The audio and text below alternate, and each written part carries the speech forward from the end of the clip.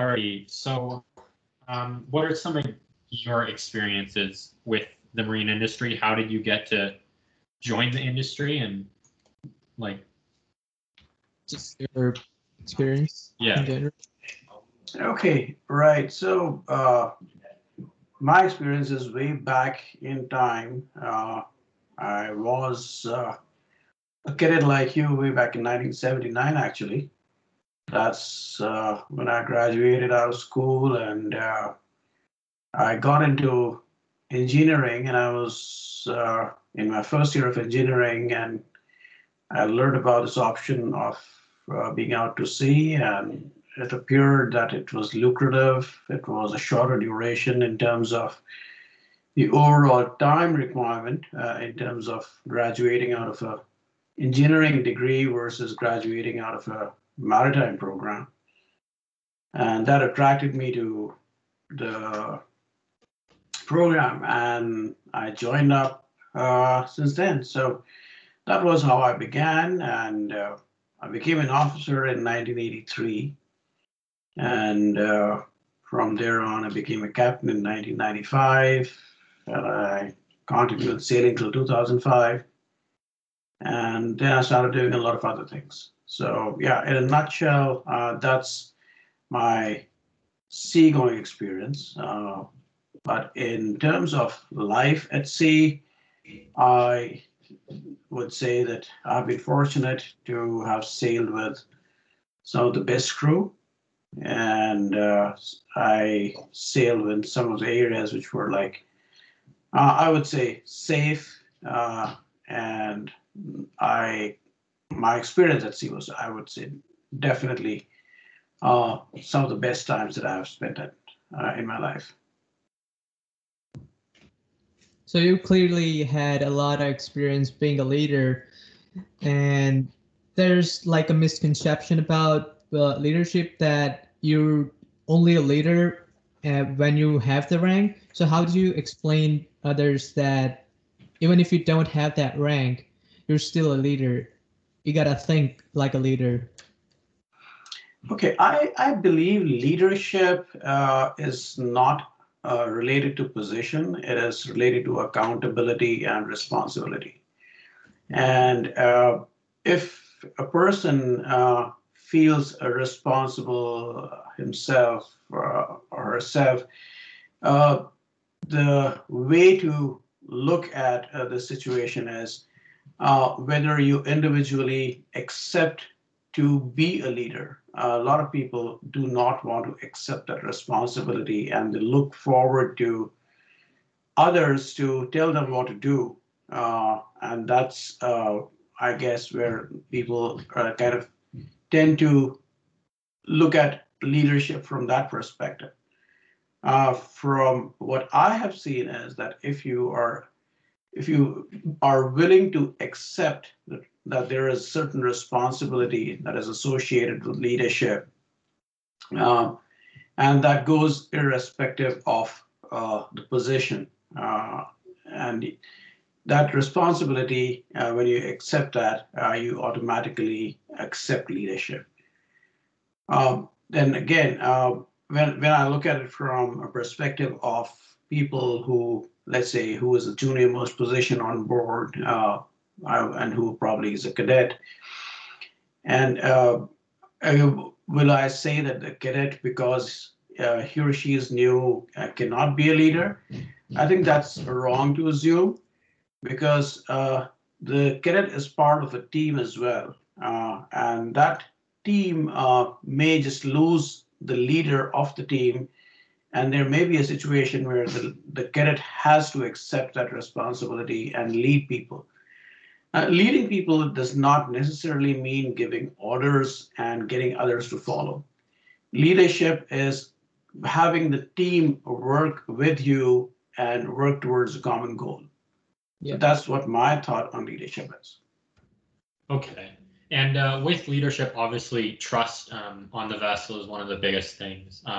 If your colleagues on the ship don't or trust you, obviously they won't see you as a leader. So how do you, as a captain, build trust and a culture that will follow you and work with you on board a vessel? Yep. Yeah, good question. Trust is there is a trust deficit at all times, and particularly if you are going to be in an environment which is multinational and multicultural, which typically is so on international ships. There is always a situation where the trust could be uh, uh, not present simply because of the fact that you may have people of different nationalities, their cultures are different, and they may not see you being trustworthy to begin with. And the same thing goes the other way. You may have certain prejudices and biases in your own mind against certain nationalities, and you may have issues of culture, and that is one of them. The other could be the very fact that there is a typical divide on ships between the nautical and engineering departments, and that I guess begins right from school. That's a pretty normal and yes, it's up to a captain, I would say, for him to ensure that that trust deficit is removed. For me personally, I think one of the best ways for or what I pursued on board the ships was to make sure that you come across as an approachable person. If you kind of draw a wall around yourself and you want to sit on in your citadel all the day long, and you expect people would just do things at your bidding, then that's definitely not going to work. So you have to think like them. You have to at times work with them. And I have never felt anything wary about getting my hands dirty, even as a captain, if I could given a hand for some work. And those are the qualities that actually build trust. When a person who is probably the ordinary seaman or a motorman or a viper, and if the person sees that, okay, this, although he's a captain or a chief engineer, and that person is ready to give you a spanner or a hand or whatever that you need in a moment when it is required, if you could do that, then definitely those are the things that build a lot of trust in the individual. And with trust, support, it goes parallel with it. So how do you build the culture of support as well with trust? Because a lot of times what happens is people, if they don't know something, they will either hide it, try to hide it, fake it, or maybe lie about it. And I think it's because of support. Right. See, from why people lie is when people fear of the consequences. Yeah. If something has gone wrong and people fear that the consequences of their actions could be severe, or the actions could lead to a situation where they may have to either pay a penalty for it or be reprimanded, or maybe their actions are recorded. All of those things kind of creates a fear in individuals, and where they may want to hide what they have, if particularly the actions have been of a nature which could have created a problem.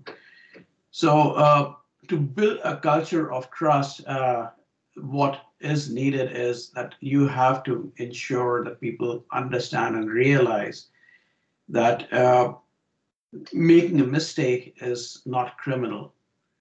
Hiding it may lead to a situation which can have consequences. When you're working on board a ship, it is extremely important for people to realize that the weakest link in the chain could cause a major catastrophe on a ship. And if people realize that, then I guess people would realize that hiding a mistake can actually be not just harmful for the ship, it could actually lead to loss of life, it could lead to a lot of major problems on board a ship. So hiding a problem may appear very small to an individual who may not totally realize the overall situation that it may create. So I guess the thing that needs to be done is to advise people that there is no reason for you to hide, because when you hide, you may be hiding a bigger problem from at which you're not aware of. Yeah. So obviously, migrating risk and planning for contingencies is one of the most essential things on a vessel. Obviously, you're always thinking of like, what's the worst that can happen, and how do I approach that, and how do I get around that, or if this happens, what do I do? Yeah. So how do you begin to approach scenarios where you think something bad might happen, and planning for your plan B or plan C? Right. So I think a lot of focus has now shifted on the ships to a risk mitigation strategy.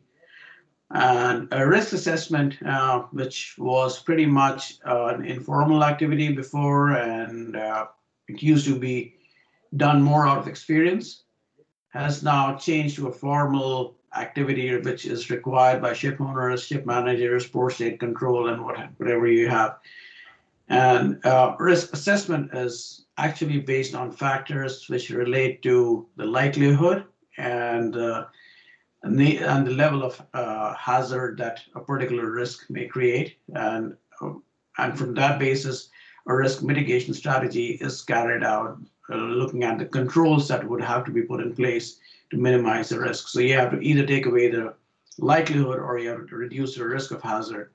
Either of the two things that you would have to work on to reduce the risk. And that's done with the help of a plan. And that's how normally risk mitigation is carried out on board. So how would you gauge a task's relevance from extremely important to not so important, because you're doing a lot of things at the same time every day? There's maintenance, we're underway, navigation, chart work, updating publications, paperwork. So how do you gauge its relevance? I think there is, if I would draw a 2x2 box, and in those 2x2 box, I would set up categories which would say urgency and non-urgent on one axis, and important and not important on the other axis. And whatever falls in urgent and important, I would do myself. Whatever would fall in urgent and not important, I would pass it on for someone else to do.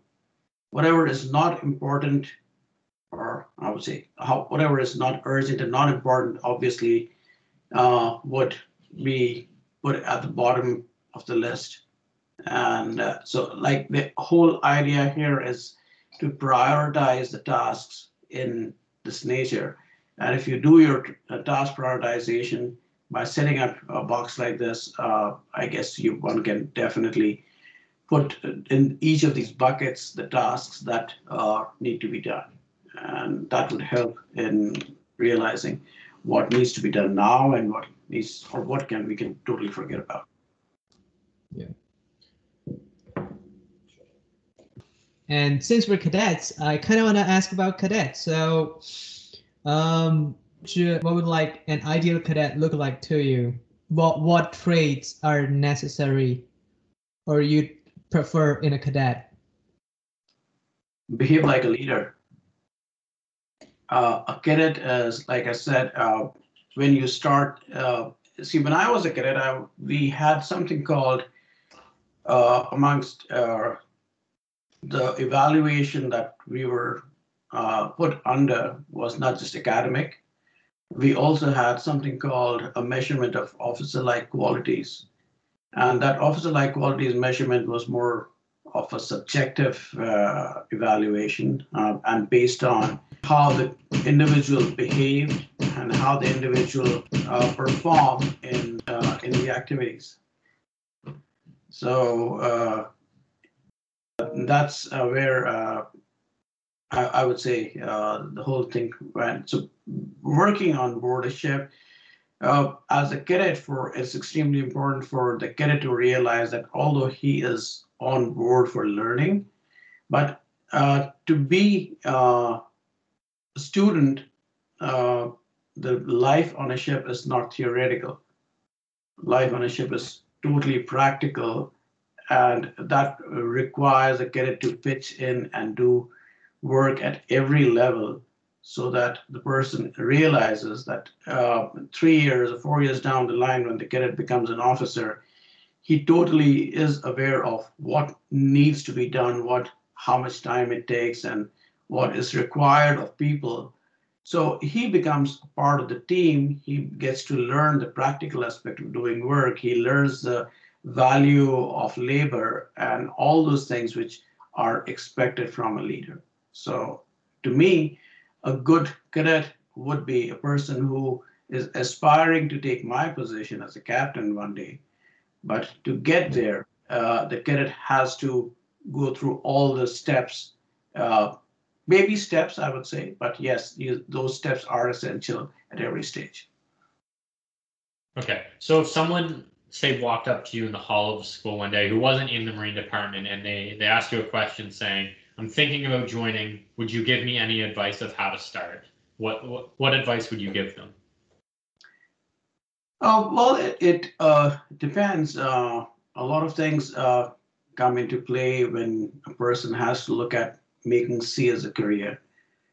I would definitely encourage, because for the simple reasons that for the academic qualification that a seafarer carries, the money that he makes is definitely a lot higher than an equivalent qualification on a shore-based position would carry. That is, but then money is one aspect. The other aspect is the person's ability to withstand those conditions and live in those conditions, and they go hand in hand. A person has to be able to manage time. A person has to be able to manage himself as an individual and as part of a team. Like those are the things. If a person is cut out for those and ready to take that, for sure, the sea can be a good career to follow. And how would you say safety has changed since you joined the industry? Interesting question here, because when I joined the industry, there were lesser accidents, and that was simply because people were more watchful of things in real sense of things. I've seen the culture change from there to filling of sheets, checklists, and a lot of paperwork, but disregarding actually what that paperwork is expected to do for you. All the ship management companies, they have kind of diverted their responsibility, which they technically own, to people on board the ships, which require them to do a lot of things in a very short period of time, but at the same time ensuring that the ship's crew performs a whole lot of safety checks before every action. Over a period of time, the crew gets complacent in filling up those checklists, and they do not really follow the safety checks that are really supposed to happen. The checklists just get filled up. And that is the biggest drawback that I see in safety. So yeah, I would say the standards have become more formalized. They have become more documented. But overall, in sense of the number of accidents, I would say there are more accidents happening even today than that was in the past. So the documentation and paperwork has not really done much good as expected. Okay, and with that topic about safety on a vessel, I'd like to ask you, what was one of the more unsafe things you saw in your career? And if you were to go back, how would you change that? Well, you're putting me in a spot. Yeah, that's understood if you. Yeah. Okay. See, when you're on a ship, a lot of time things get done because it has to be done. Yeah. So I would say one of the things that as a cadet that one is supposed to do is read the drafts, particularly when the ship is to be loaded to a certain position, certain cargo weights are. So as a cadet, yes, I was responsible for reading the drafts all around the ship. So I was supposed to read 6 drafts, 3 on the shore side and 3 on the offshore side. And being able to do that quickly, we used to do that check by going down on a monkey ladder, which is basically a rope ladder, and with cylindrical steps. They're like round, kind of a round bar, wooden bars. They're light to carry, easy to deploy, and that's what makes it handy. So as a cadet, was being junior most person on board, I would hardly get the support of crew because the chief mate would expect me that, you are the future officer, so you have to find a way to do it. And a lot of times I would get hold of someone, and the process would be to ensure that I would secure the ladder properly, ensure that it is properly secured to the ship before going overside and reading the draft. And at times, in the process of getting the drafts, I would tell the person, whoever was with me, to just stand on the step while I go over the side instead of just tying up the whole ladder in one place and then shifting it to the next. So yeah, I mean, I did that as a cadet. I did go over the side with someone just stepping and putting his weight on the ladder and acting as the weight on rather than securing the ladder. So yeah, if I was to think of those, that was pretty risky. Yeah. I am fortunate to have survived a couple of those situations, and I think, yeah, I would probably not be doing that for sure. Yeah. I think that was great. Yeah, Thank you so much. Thank you so much for your time, and hope to see you soon again. Thank you very much for the. Right. Thank you so much. It was great to be on this channel, and for sure, the idea here, I guess, if I could bring the awareness of safety, culture, and leadership issues, which are deficient in the industry, that'll be my contribution. So thank you. Thank you very much. Thank you very much. You have a good day. Yeah, bye-bye.